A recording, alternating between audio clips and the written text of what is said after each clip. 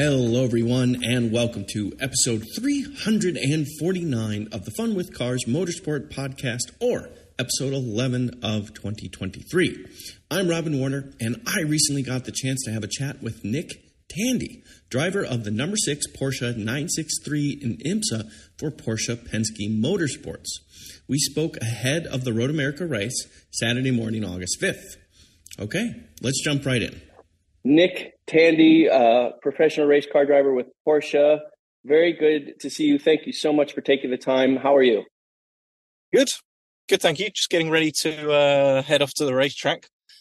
Yeah, but all good. Good to talk to you. Yeah, I'm happy to get this chance. That does not look like a Porsche Cayenne, but maybe that was just the limitations of what was available in Wisconsin. The good old rental car department. Yeah. So, Nick, you have been a Porsche driver for a long, long time, but you did take kind of a stint away from that, coming to race American stuff. You were racing Chevrolet Corvettes last year, but now you're back at Porsche. And I was just curious, was it the size of the engine that intimidated you? Was it too loud for you? Could you not handle the power? What was it about the Chevrolet that was too much for you? Good question. It's these hard-hitting American questions. Circumstance. I mean, no.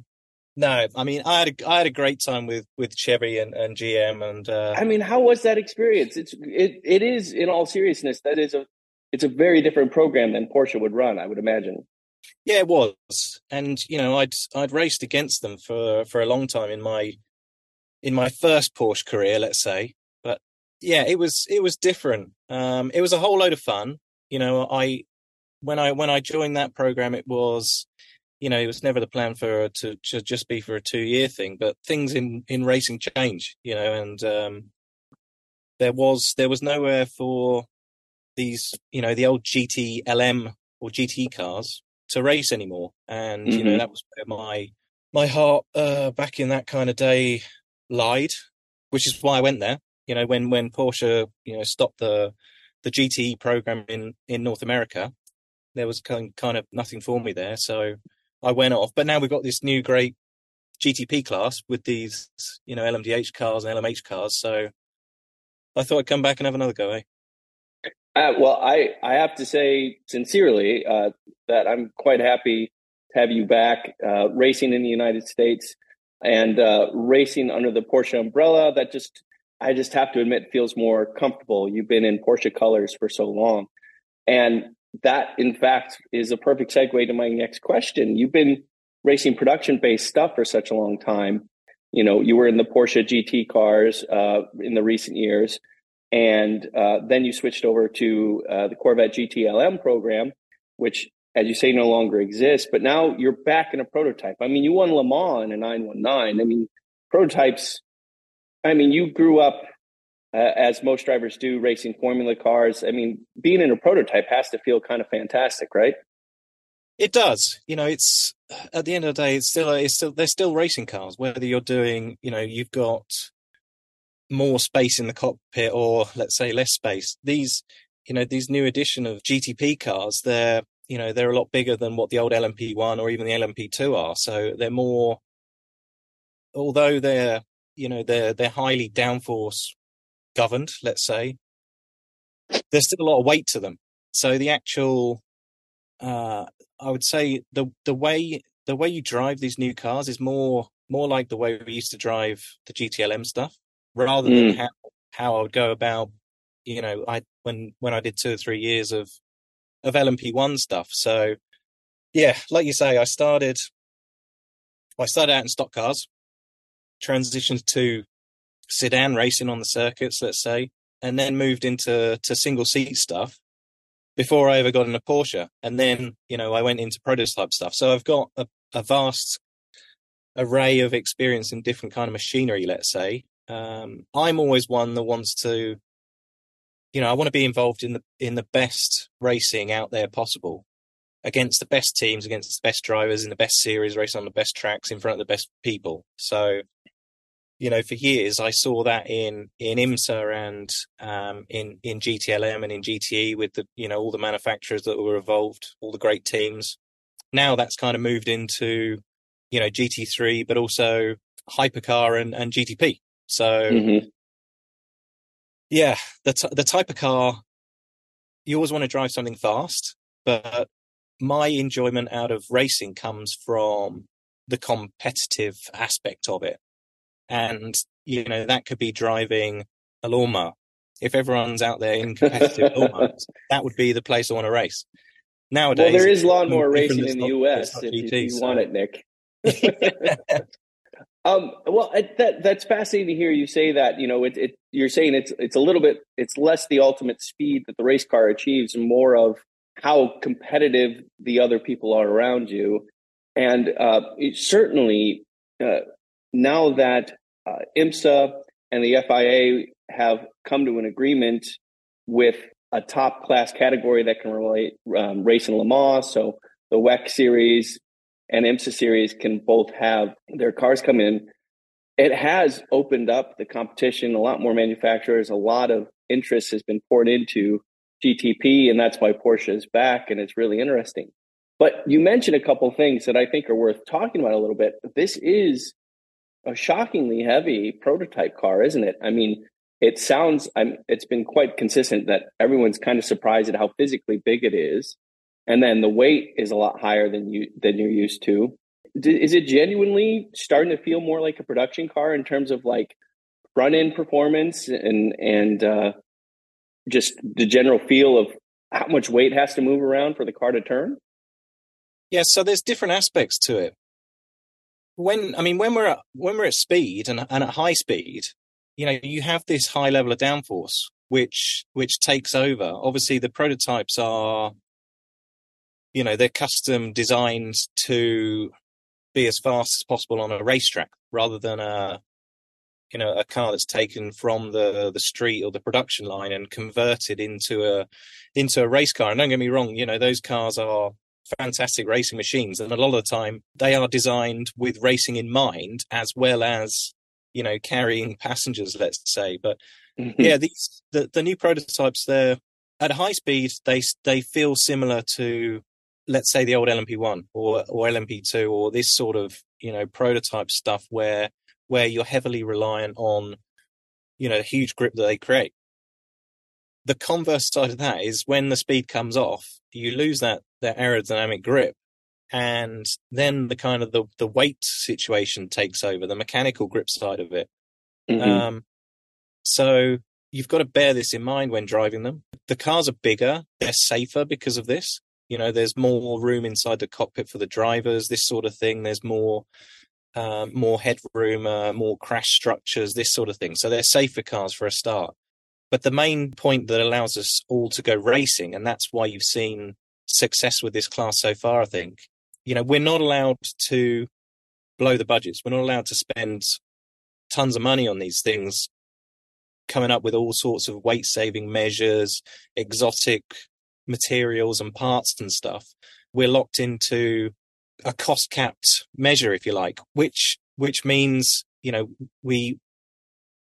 we end up with these bigger cars, the heavier cars. They still have this great, amount of horsepower, this great level of grip at high speed. But yeah, they're different. But as I said earlier, the fact that manufacturers like Porsche, like, Acura and Cadillac, even, new cars from Ferrari, Peugeot, this sort of thing over in Europe, it's the fact that the costs are controlled means we can all go racing together. Yeah. Yeah. I remember in LMP1 when we, there was 3 cars and the budgets were huge.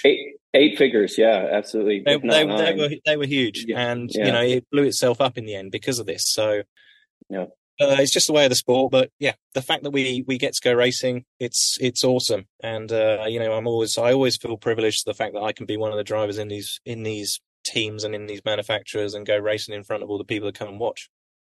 So I find it, I think you're kind of touching on a trend, which is even Formula One cars, they're heavier than they've ever been. Those things are over 800 kilos now, an F1 car, which is kind of shocking. GTP it bigger and heavier than before. And the other thing, I was talking with Jonathan Duguid the other day, and he was talking about it. There's actually not that much tire, considering that this is a top prototype class. So it sounds like you guys are often actually traction limited, and that's probably closer to what production car racing used to be like as well, I would think. Yeah, it is. It is. You know, the fact is that we've still got a ton of horsepower going through just the rear axle. Yeah, and just under 700, I believe. Is that correct? Yeah, Ish? yeah, exactly. Dependent on different things. Yeah, BOP, pressure, balance of performance, et cetera, et cetera. Yeah. All this sort of stuff. But yeah, so they're still lightweight machines. Let's not get us wrong. They're over 1,000 kilos compared to the old LMP1, which was 850, 890 odd.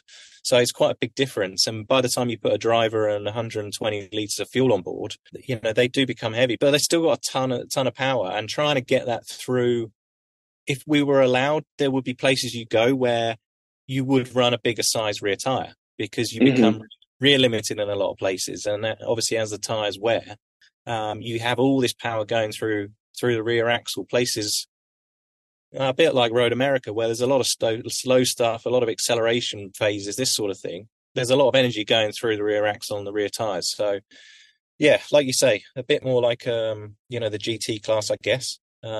Even though, one of the gems I thought from that kind of era when I was involved, we had open tire development. You could pick. A lot of people went with Michelin at the time, because they do know how to produce great racing tires. But we were open to develop our own tires. This was the thing. One of the cost caps in IMSA now and GTP is we're all given a tire that we all have to use. So it takes out this development cost of developing your own tires. But then, you've got limitations with that, and you've got to work around it. But it's all part of the fun, I guess. Yeah, absolutely. Well, and then the other thing that is different about the GTP car versus prototypes, and is certainly production cars in the past that you've driven, you're now running a hybrid setup. And I know that that's not completely new to you personally, racing with them, but what has it been like running this hybrid setup in GTP? Has that taken some getting used to? Has that been enjoyable? Is there interesting ways to make advantages out of your hybrid system versus the others? I mean, it's interesting. It's an engineering project as much as, something that us as drivers can make the most of. So it's been challenging. Always new technology takes time for development. The more we learn with the system, again, it's a spec system that's provided for all the cars, let's say, rather than what I was used to in, a few years ago, where it was all a bespoke system and we could do whatever we like with the hybrid system. So yeah, it's an interesting project. It's always fun to learn how we can, it's not always about maximizing performance.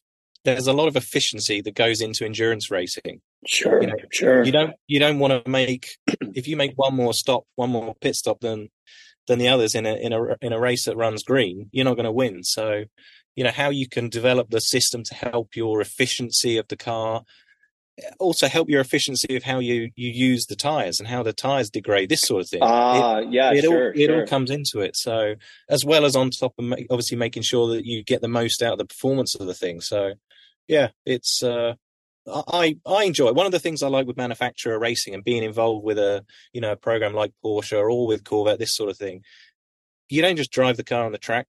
You're involved with the design of the car, and you can have an influence on how the actual car and the product goes out on track. And this is something fun. I enjoy the engineering side of racing a lot. Not as much as the competition and the winning side, because that's what really drives me. But yeah, going back to when I started, it was all, I built the cars, I maintained the cars, I engineered and developed the cars. So it's part of what got me excited about the sport, I guess. See, I thought you raced for access to the rental car fleet, but still do that. The interesting thing about the hybrid system that I find is that the hardware is all spec. It is a standardized system, but the different manufacturers, Porsche, Acura, Cadillac, and BMW, have a lot of options in terms of how they integrate the hybrid system into their internal combustion engine. And it seems like you would, as a driver, have some influence on how the drivability of the hybrid interplays with the internal combustion engine. And there would be some development opportunity for you there as well. There is a little bit. It's probably not as much as you think, because a lot of it is governed by regulation. And again, it's to take away the option to outspend the competition, which is good. But there still is ways, software and code these days in pretty much everything we use or anything we do is a big part of whatever we use. There's a lot of work done on the software side of how we can make things better. I mean, honestly, from a driving perspective, and this was even back when, now the hybrid system is probably, let's say, 10% of the total power output of the vehicle, whereas back in LMP1 it was over 50% at times. Wow! But even going back to then, the best way that we could get to use everything that the car was doing was to have it kind of automated and have it all preset in the vehicle and worked out in the pit and in the in the engineering office before we went out on track. I see. It's all it's all second nature. It's all natural. You just do the driving, and of course you're involved in how it works with the car and how it works with the internal combustion engine, and developing this into a system. But hopefully that's all preset in the car before you develop it through free practice, qualifying, whatever. And hopefully you've got it right for the race, and then go out and concentrate on trying to drive against the others. So, yeah, sure. So competing against the others, I mean, you and BMW have the closest setup. You guys are both turbocharged V8s. Then you've got a real small V6 in the Acura and a big naturally aspirated V8 in the Cadillacs. And it's been really interesting watching how GTP has developed over the season. Different cars seem strong in different places. You guys had a win at Long Beach. You guys had a win at the Glen for a few hours. And to which I apologize. That bummed me out, and I wasn't officially part of the team. And also, it still stings a bit, I must admit. How is it? How is driving the car? How has the competition been because you're going to, Long Beach to the Glen, the two places where the car won on track. Those are about as different as you can get in terms of places. I mean, how has it been going to these different tracks and racing the Porsche? It's difficult. Everything is, we go to a new track and everything's new. We have to learn. I mean, the good thing is everybody's in the same boat. This is the thing. We have got, I think it's great that there's variety in the class. You've got obviously different manufacturers with different chassis, different engine philosophies, like you say. But ultimately, everybody's more or less producing the same sort of stuff and the same sort of lap time on track. Yeah, we're still working out why or how we are or how we can be competitive at different sort of tracks. Like you say, Long Beach and the Glen are kind of polar opposites in the calendar. We were quick at Laguna. We finished second there. We were pretty hopeless at places like Mosport or Sebring, without sort of really knowing why. And it's difficult.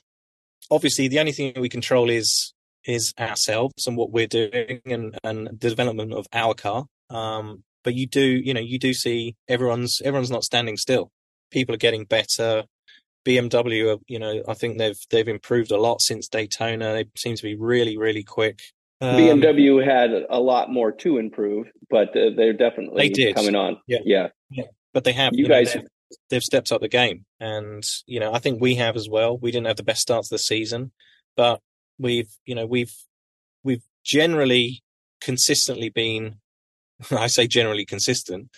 We've generally been pretty good at race execution. Penske know a thing about getting races done and winning races. Porsche know a thing or two about endurance racing. So, Yeah, we've been happy with how we've executed. We've not always been so happy with how we've been performance wise. But as long as we're not as long as we're not standing still, as long as we're learning and we're trying to develop, then it's all good. We just have to hope that we're smarter than the rest, and it is different every time we come to track. We're at Road America this weekend. We race at Indy next, and then Road Atlanta. They're three very different types of track, for three very different types of events, even. So yeah, oh, absolutely. It's you don't know what's coming, but yeah, and Road America has been repaved on top of that. So yeah, exactly. Yeah. Well, we tested here a few weeks ago, but we've come back, and even a couple of months worth of weathering of the track and people running on it, it's changed the track surface. So it's not just the cars that are changing week in week out, it's the tracks as well. Well, you touched on my final question for you. It's been so cool to see Penske and Porsche back together again. They raced in the mid-late 2000s in the LMP2 class together, but this is your first time with Penske, I believe. You've raced, obviously, Porsche plenty, but how has being part of Penske and the marriage of Penske and Porsche, how has that been from your perspective? I mean, it's great. It was one of the key points as to what convinced me to come back. I always wanted to. I had a year off, but I wanted to come back and race in North America. IMSA has been a great part of my life. It's provided me with a great start of my career, a lot of fun. I've met a lot of people. When it became clear that Porsche were going to come back in top level prototypes and have Penske involved, this was obviously part of the thinking. Everything that that Penske and Roger has been involved with, they've always been successful. It's a fact. And, I know that even if year one doesn't turn out the way that we want it to, of course, we hope it does end the season. We've won, the car's been good, but we want to win championships. We want to win things like Sebring and Le Mans and things like this. And, what I do know is that the team, Team Penske and everyone involved, they're not doing this program just to make numbers up. They're not doing it just to balance the books. This is the thing. It's all about trying to go racing, to be competitive and to be the best out there. And that's obviously something that all of us involved, me included, we want to try and be the best out there. So yeah, there's a common theme, some great people around, and a lot of motivation to succeed and like I say, and be the best. So yeah, it's the start of a new relationship. The last one with Porsche and Penske went very well, so we're hoping to emulate. So. We're hoping to emulate that and provide. That car was lighter, though. It was a lot lighter. Yeah. Well, Nick, this has been by far the best rental car interview I've ever had. Thank you so much for the time. It was a pleasure to talk with you. Good luck at Road America. It's a fast place. The carousel and the kink are amazing. 2 corners in a car like that. It's going to be fantastic to watch. So thank you very much. Yep. Thanks for your time. Good to talk to you. Cheers. Thank you so much for your time, Nick. Well, that's it for today. In the meantime, I have kept quite busy on YouTube, of course, and I have a new website. It is called viewsonvehicles.com, and it is where I post written reviews as well as the latest news in the automotive world. Please do check it out.